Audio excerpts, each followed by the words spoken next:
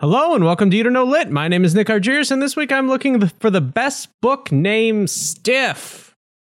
To help me are two malleable and qualified high school English teachers, Ian and Joe.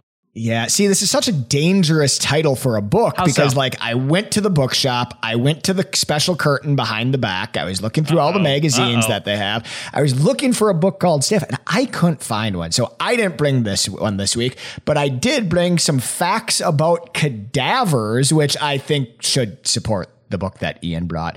Did I say my name's Joe Holshoe and I'm a high school English teacher? You said a lot, Joe. I love how Joe thinks he has to come up with a reason to have a book. It's okay, Joe. You don't have a book. It's a cop-out. Okay. Well, it's weird. It's weird because I go first. When I go first and I have a book, it makes sense. But when I go first and I don't have one, I'm like, oh, no, I feel like Ian should go first. Over 800 billion years ago, we invented writing. Writing eventually coalesced into books, and I brought one this week. My name is Dr. Ian DeYoung. I'm a high school English teacher, and this week I brought Lithead Recommendation Stiff by Mary Roach. May your earlobes turn into assholes and shit on your shoulders. Hey, the plot doesn't fucking matter at all. This is what I think it's about. If you look closely enough, every author was at some point a racist. Audiobooks don't count, right? All art is quite useless. Who told you that? Fun fact, that is how Joe laughs.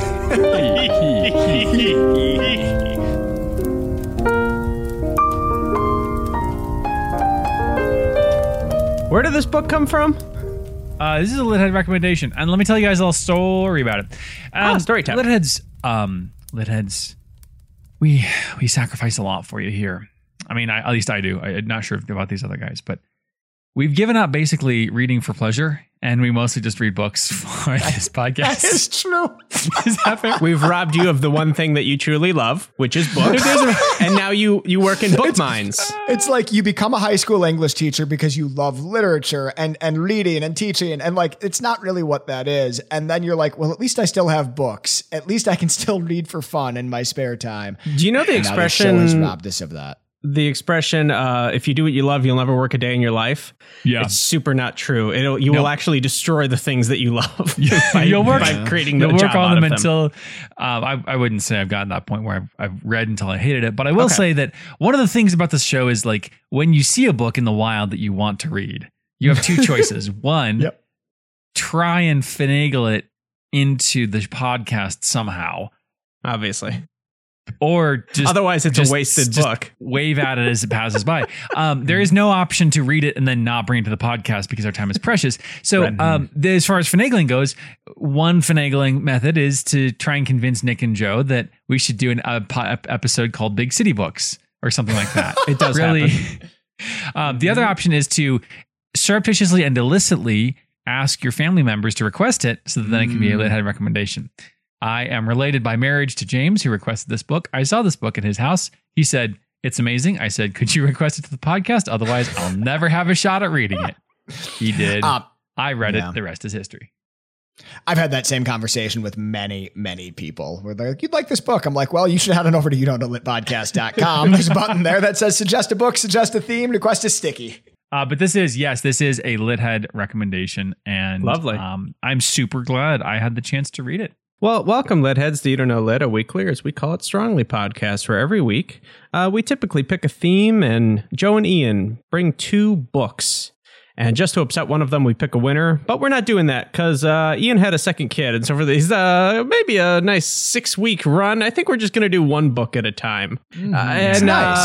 But sprinkle a little joy on that because I feel like I sounded negative there. And it's not. It's very exciting. Ian, it's very exciting. Have you slept at all? I think there was a point where I closed my eyes. Can't be sure if I was sleeping or if I was just wishing. Excellent. Wishing for sleep. Right. So we'll get there. One of these days we'll actually have the real sleep thing, and it'll be great. One day to us over for another. It'll be or nice. maybe not. Maybe this is life now. Just tears, and diapers. I have heard that with the second kid, wishing for sleep, it actually counts. Like they count that. Okay. Yeah, okay. So congratulations. It's restorative. Very good. Very good. Great. We have some show rules, of course, to keep us on track. Rule number 1, only unavoidable spoilers today, Ian. Rule number 2, omit needless words, Joe. And rule number 3, really doesn't matter. Ian, do you want to give me the back cover of your book? Yeah, I just want to comment quickly that there is a huge spoiler in this book right at the beginning, and that is that everybody dies. So if it's really good in the book or on the planet, both on. Well, our author doesn't die. She hasn't died yet. She will though. She will. Let me talk to you about this book. Here it is. Here's 30 seconds. What happens to us when we die? Mary Roach's book Stiff, published in 2003. Leaves aside the immortal soul, for the most part, and focuses instead on the afterlives of our decaying bodies. Corpses have been used to teach medicine, develop car safety laws, test weapons, and so much, much more. My book this week has all of these gory details in a blend of gross, hilarious, and... Wait, what?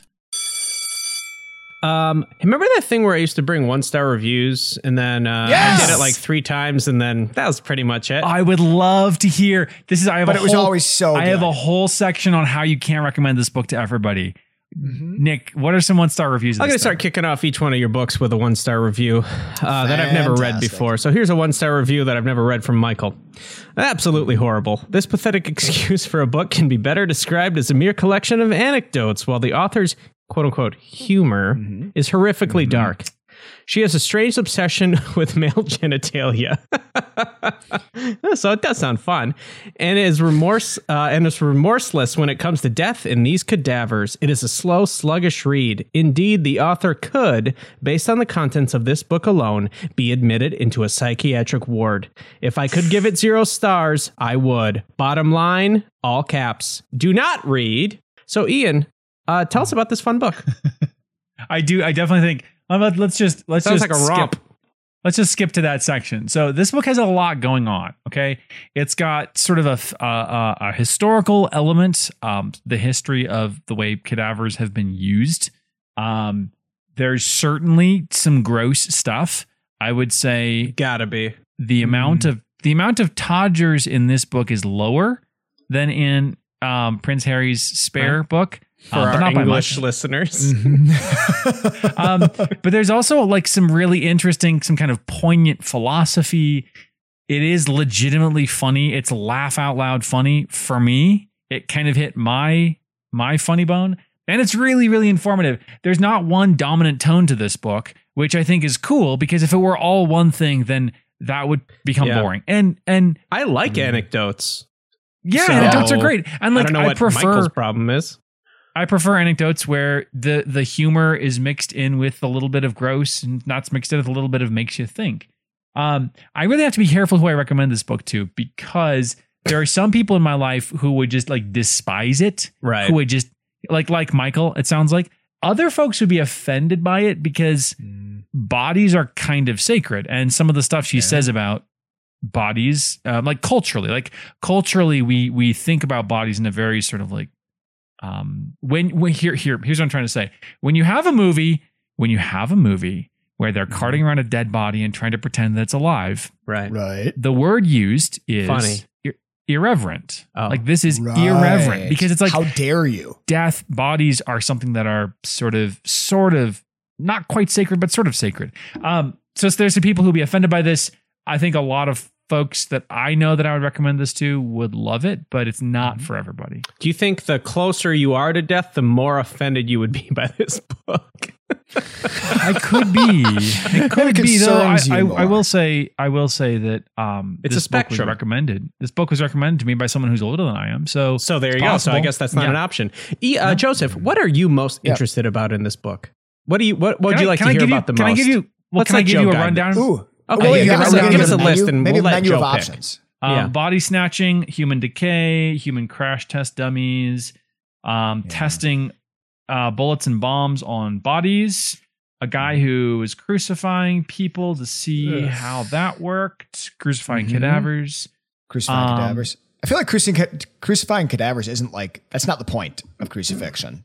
Right. You know, like what does that really tell you? Right. You're not being, I would imagine. It's not very efficient, you might say. Well, Joe, this is for the curious of mind, okay? This is not, you know what I mean? Like, this is not we're not necessarily putting this information to use. You know, some science is so like boring. Like some science is like, I'm going to put things in a petri dish or in a test tube and I'm going to watch it for 6 weeks. I'm going to methodically chart everything. Mm-hmm. And other science is like, I'm going to put together $6,000. I'm going to get myself a cadaver and build it a couple of 4x4s and I'm going to crucify that thing. $6,000. Is that how much they cost, Joe? Yeah. How much do cadavers cost? That is a question. Do you have, are there any chapters covering budgeting?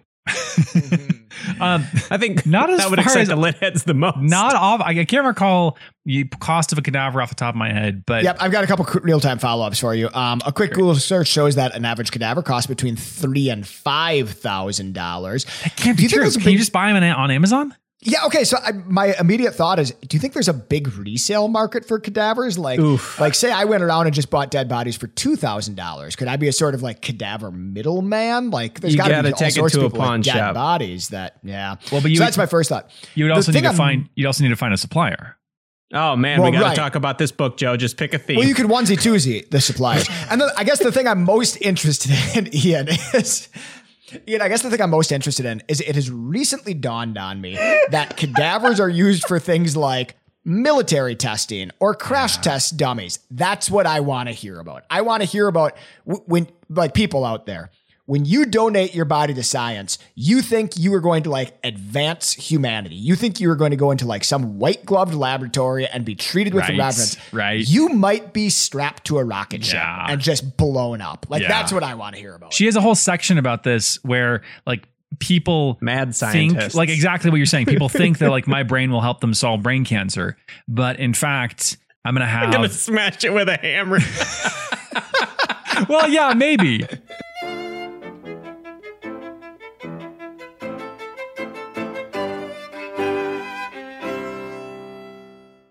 Basically everything that you can imagine, any elements like Joe, this issue that you're kind of bringing up about, what will your body be used for? Or the question of like, how do we know when we're dead? There were people, the scientific search for the soul, people were trying to weigh bodies just before death and then just after death. Gotcha. Thank you. Trying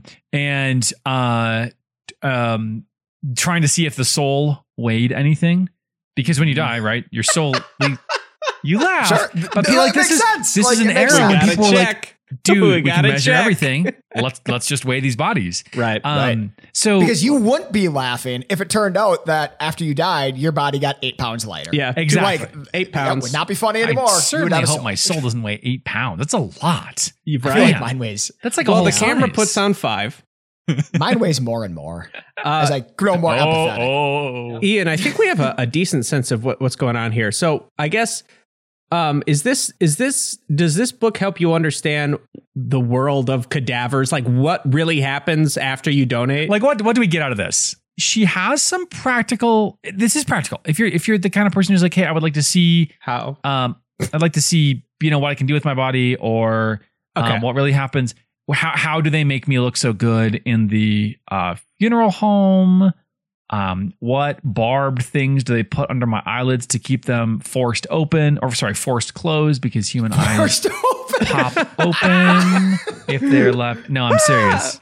The human eye pops open if it's left to its own devices. So they have to put barbs that secure the eyelids shut. Right. They staple your eyes shut. This is the gross part, Nick. Yeah. This is the thing. Like I listened to this book on audiobook and I was like, wow, I cannot share this with my wife. Like these are things which would absolutely be too far for her. There are practical pieces like, yes, okay, now I know that I could be rendered into a slurry that is spread at the roots of a tree that will grow and crush my enemies when it falls.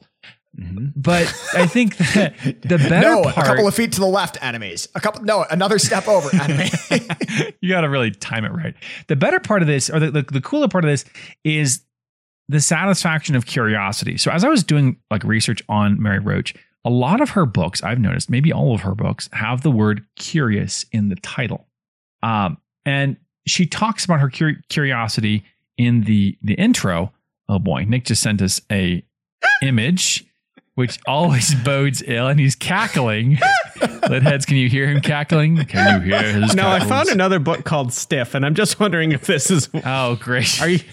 Am I looking I mean, at the there is right a body cover? on the front of this book, but it's There is not a body. a A muscular chiseled gentleman. body. He is shirtless. He's flexing, which seems living. I don't think dead bodies I don't think flex. he's a cadaver, but he is looking down. And we all know dead people are Always under- looking down. Well, unless you bury them right side up. Right. And then they Upside look. down, Yeah, true. inside out. right, or hang them by their feet.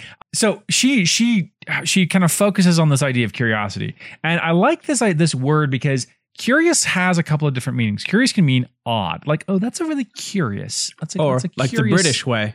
yeah, a little British, a little high class. This is less common. Curious. And that's like clearly one meaning when she's talking about like the curious case of this, the curious. Benjamin the Curious Button. Lives of Human Cadavers. That's the subtitle of this book. Yeah. And that means like odd or strange. But there's a more common meaning, which is I want to find stuff out. I'm curious. I'm curious, George. I want to like burrow into this. And this is cool because it describes both our response once we get into this. Like once we start hearing about this guy who is trying to see like what happens to the human body after it's crucified. And so he's using cadavers to figure this out. Like we want to know more. Did the soul actually end up weighing anything? But this also describes her method as a journalist, as a researcher. She's like a bloodhound. She finds a track and she follows it up. One of my favorite chapters in this book is the cannibalism chapter. In this chapter, among Tell us everything about it. bunch of other stuff, which I don't have time to get into, in this chapter, she reads a news story about a restaurant in China that is using human flesh in their steamed buns. That's not what you want in your steamed buns. No, it's very low on the list. And this is not a fake news situation. This is reported by a wire service. This is reported by Reuters, which is one of the big three. So she's like, well, okay, I am conditioned to believe that there is some truth to this. So she flies to China to track down this restaurant, or to possibly track down the crematorium where supposedly the restaurateur was getting his human flesh. Yeah. I have a feeling, is she approaching this with like just not judgmental at all? Oh, zero judgment. No, right. She is. I mean, like the trope, the kind of caricature of the journalist is I'm just asking questions, but she's legitimately just asking questions. There's a part, brought her special bib. I don't think she tries it, but she's very like she's up for anything, and she has like a super strong stomach. So she sees some gross stuff. Another time, in the chapter about testing bullets and bombs and weapons of warfare, she goes to the part of the there's a what's it called? There's a national laboratory in Tennessee where they're tracking decomposition. And they have bodies out in the... Like in a field or something. Isn't it like outside in the sun, in the Tennessee sun? Right. And they track it. I've heard this. And they're like, okay, so this one is bloated to this degree, or this one has broken down to this degree. This one's been out there 18 years and you can't really see much of it anymore. And she goes there and she's like, yeah, it smelled terrible. We leaned down close to one of them and my guide was like, it sounds like Rice Krispies when the maggots are feeding. Oh my God. Okay, can I pause you right there? Oh, the snap, crackle, and pop. Exactly. And then she kind of throws in a little joke. Right. She throws in a little joke. Let me get my milk. My guide has since stopped eating Rice Krispies. It's like she just comes to, she's like, yeah, all right, this is a little bit gross. I'm going to see a head in a roaster pan. And unreal. I'm just going to This chick roll with is a freak. Tell us all about her. She sounds great. One quick thing. When you read the Wikipedia page for Cadavers, We got to get her on the show here. A pretty big one. I was surprised that out of the 3 stages of being a cadaver, like the 3 stages of decomposition, right, other animals are a large part of 2 of those stages. And stage 1 is like, oh, let's guess. Yep, go ahead. Start guessing. Wait, what are we guessing? The kinds of animals? Yeah, the 2 animals. Like, so what is part of the human decomposition process that has nothing to do with human beings? Maggots. Maggots is one of them, right? And that happens pretty quickly. It turns out that, let me just read to you here very quickly. After self-digestion begins, that's when your cells begin to that's a nasty part of the book. Eat themselves. During this stage, flies, when present, begin to lay eggs in the openings of the body. Eyes, nostrils, mouth, ears, open wounds, and other orifices. Shoulders, knees and toes. Hatched larvae then get under the skin. Learn that one, Ian, for your new kid. Consume the body. Yeah. And then the third stage, is when your body becomes carrion, right? And you begin to be carried away by, like, presumably crows and coyotes and other scavengers. Beasts of the field, birds of the air. Yeah. Carrion? Yeah. Never like heard that grouping before. Yeah, carrion. It's like what you would call. I first came across it in the Far Side comic, Carrion, and it's because they're carrying pieces of you away. Yeah, yeah. You back solve to it. I got it. Yeah, it's great. I really love it. Carrion. Ian, anything else? I mean, it sounds like you could discuss this for presumably the length of the book. What else is there to talk about that is not just more facts? Gross facts. Yeah, more gross facts. Yeah. You asked who is she? And I think that the answer to this question is she is curious.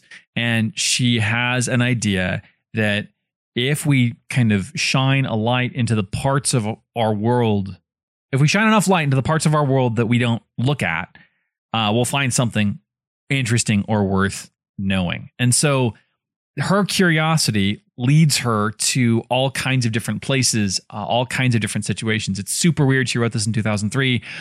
Dr. Oz, before Dr. Oz was Dr. Oz, was just a heart transplant surgeon.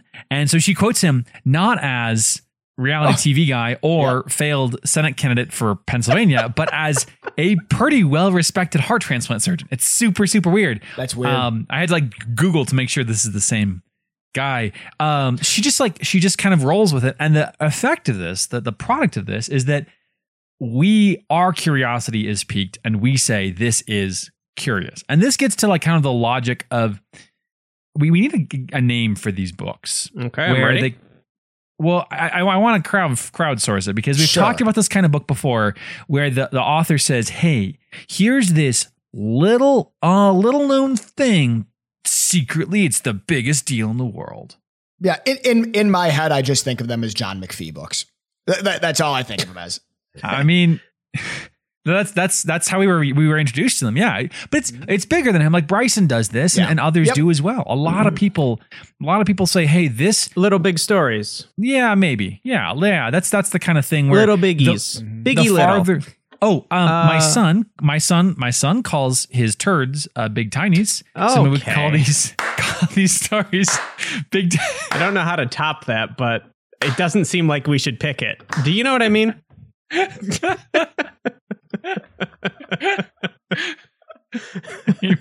Fame for Frederick at last. So anyway, whatever we're calling these stories. What was it? One more time for us. Big tinies. I think we should end there. What else do you want to talk about? There's nothing else that you need to say. It's just that the question with these books, and it's kind of a base level question. The question is I think you were leading us to big tinies. He came in with that.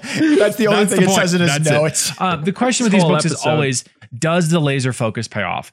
Is it worth, like, is their argument that we should pay attention? Is it worth it? But this is a weird book because the knowledge that you gain is kind of awkward knowledge. This is not like cocktail party style knowledge. It is cocktail party. Yeah, it's a certain kind of a cocktail party. Right. It's a really weird book. The tone is unlike any I've ever read. And now I know a bunch of facts about bodies, which I really hope I do some trivia, some cadaver trivia. This will never come up. Very specific. I gotta get it out somehow. Trivia.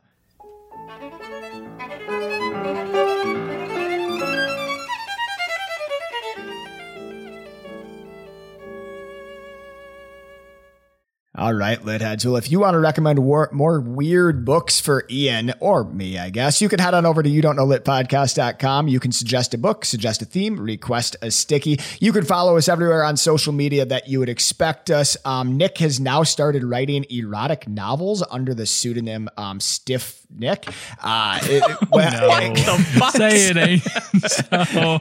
I want to let you know, so you can find him over on what's my handle? Stiff Nick. At Stiff Neck. All right. All right. I'm going to read a section of the introduction where she talks about her first cadaver, and then she talks about what she's doing here. Let me tell you, she says, about my first cadaver. I was 36, and it was 81. It was my mother's. I notice here that I use the possessive my mother's, as if to say that the cadaver that belonged to my mother, as if to say the cadaver belonged to my mother, not the cadaver that was my mother. My mom was never a cadaver. No person ever is. You are a person, and then you cease to be a person, and a cadaver takes your place. My mother was gone, the cadaver was her hull, and that was how it seemed to me. It was a warm September morning. The funeral home had told me and my brother Rip to show up there about an hour before the church service. We thought there were papers to fill out. The mortician ushered us into a large, dim, hushed room with heavy drapes and too much air conditioning. There was a coffin at one end, but this seemed normal enough for a mortuary.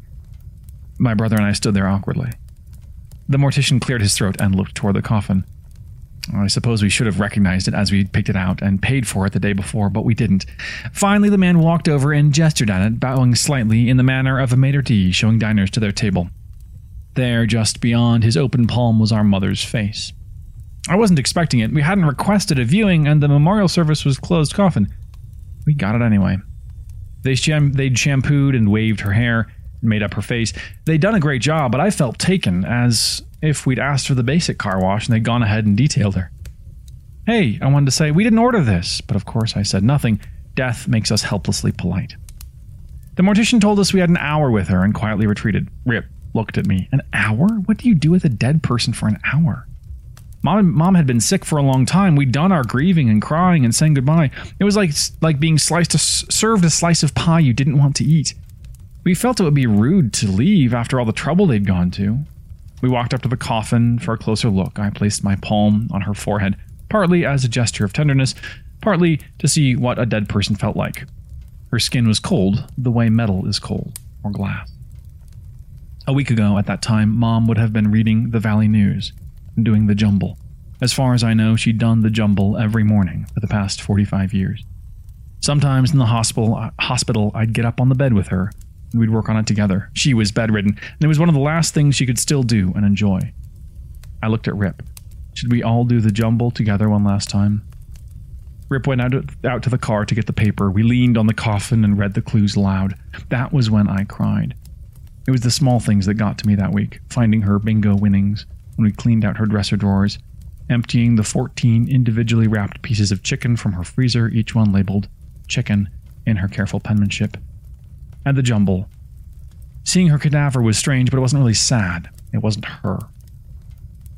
What I found hardest to get used to this past year was not the bodies I saw, but the reactions of people who asked me to tell them about my book.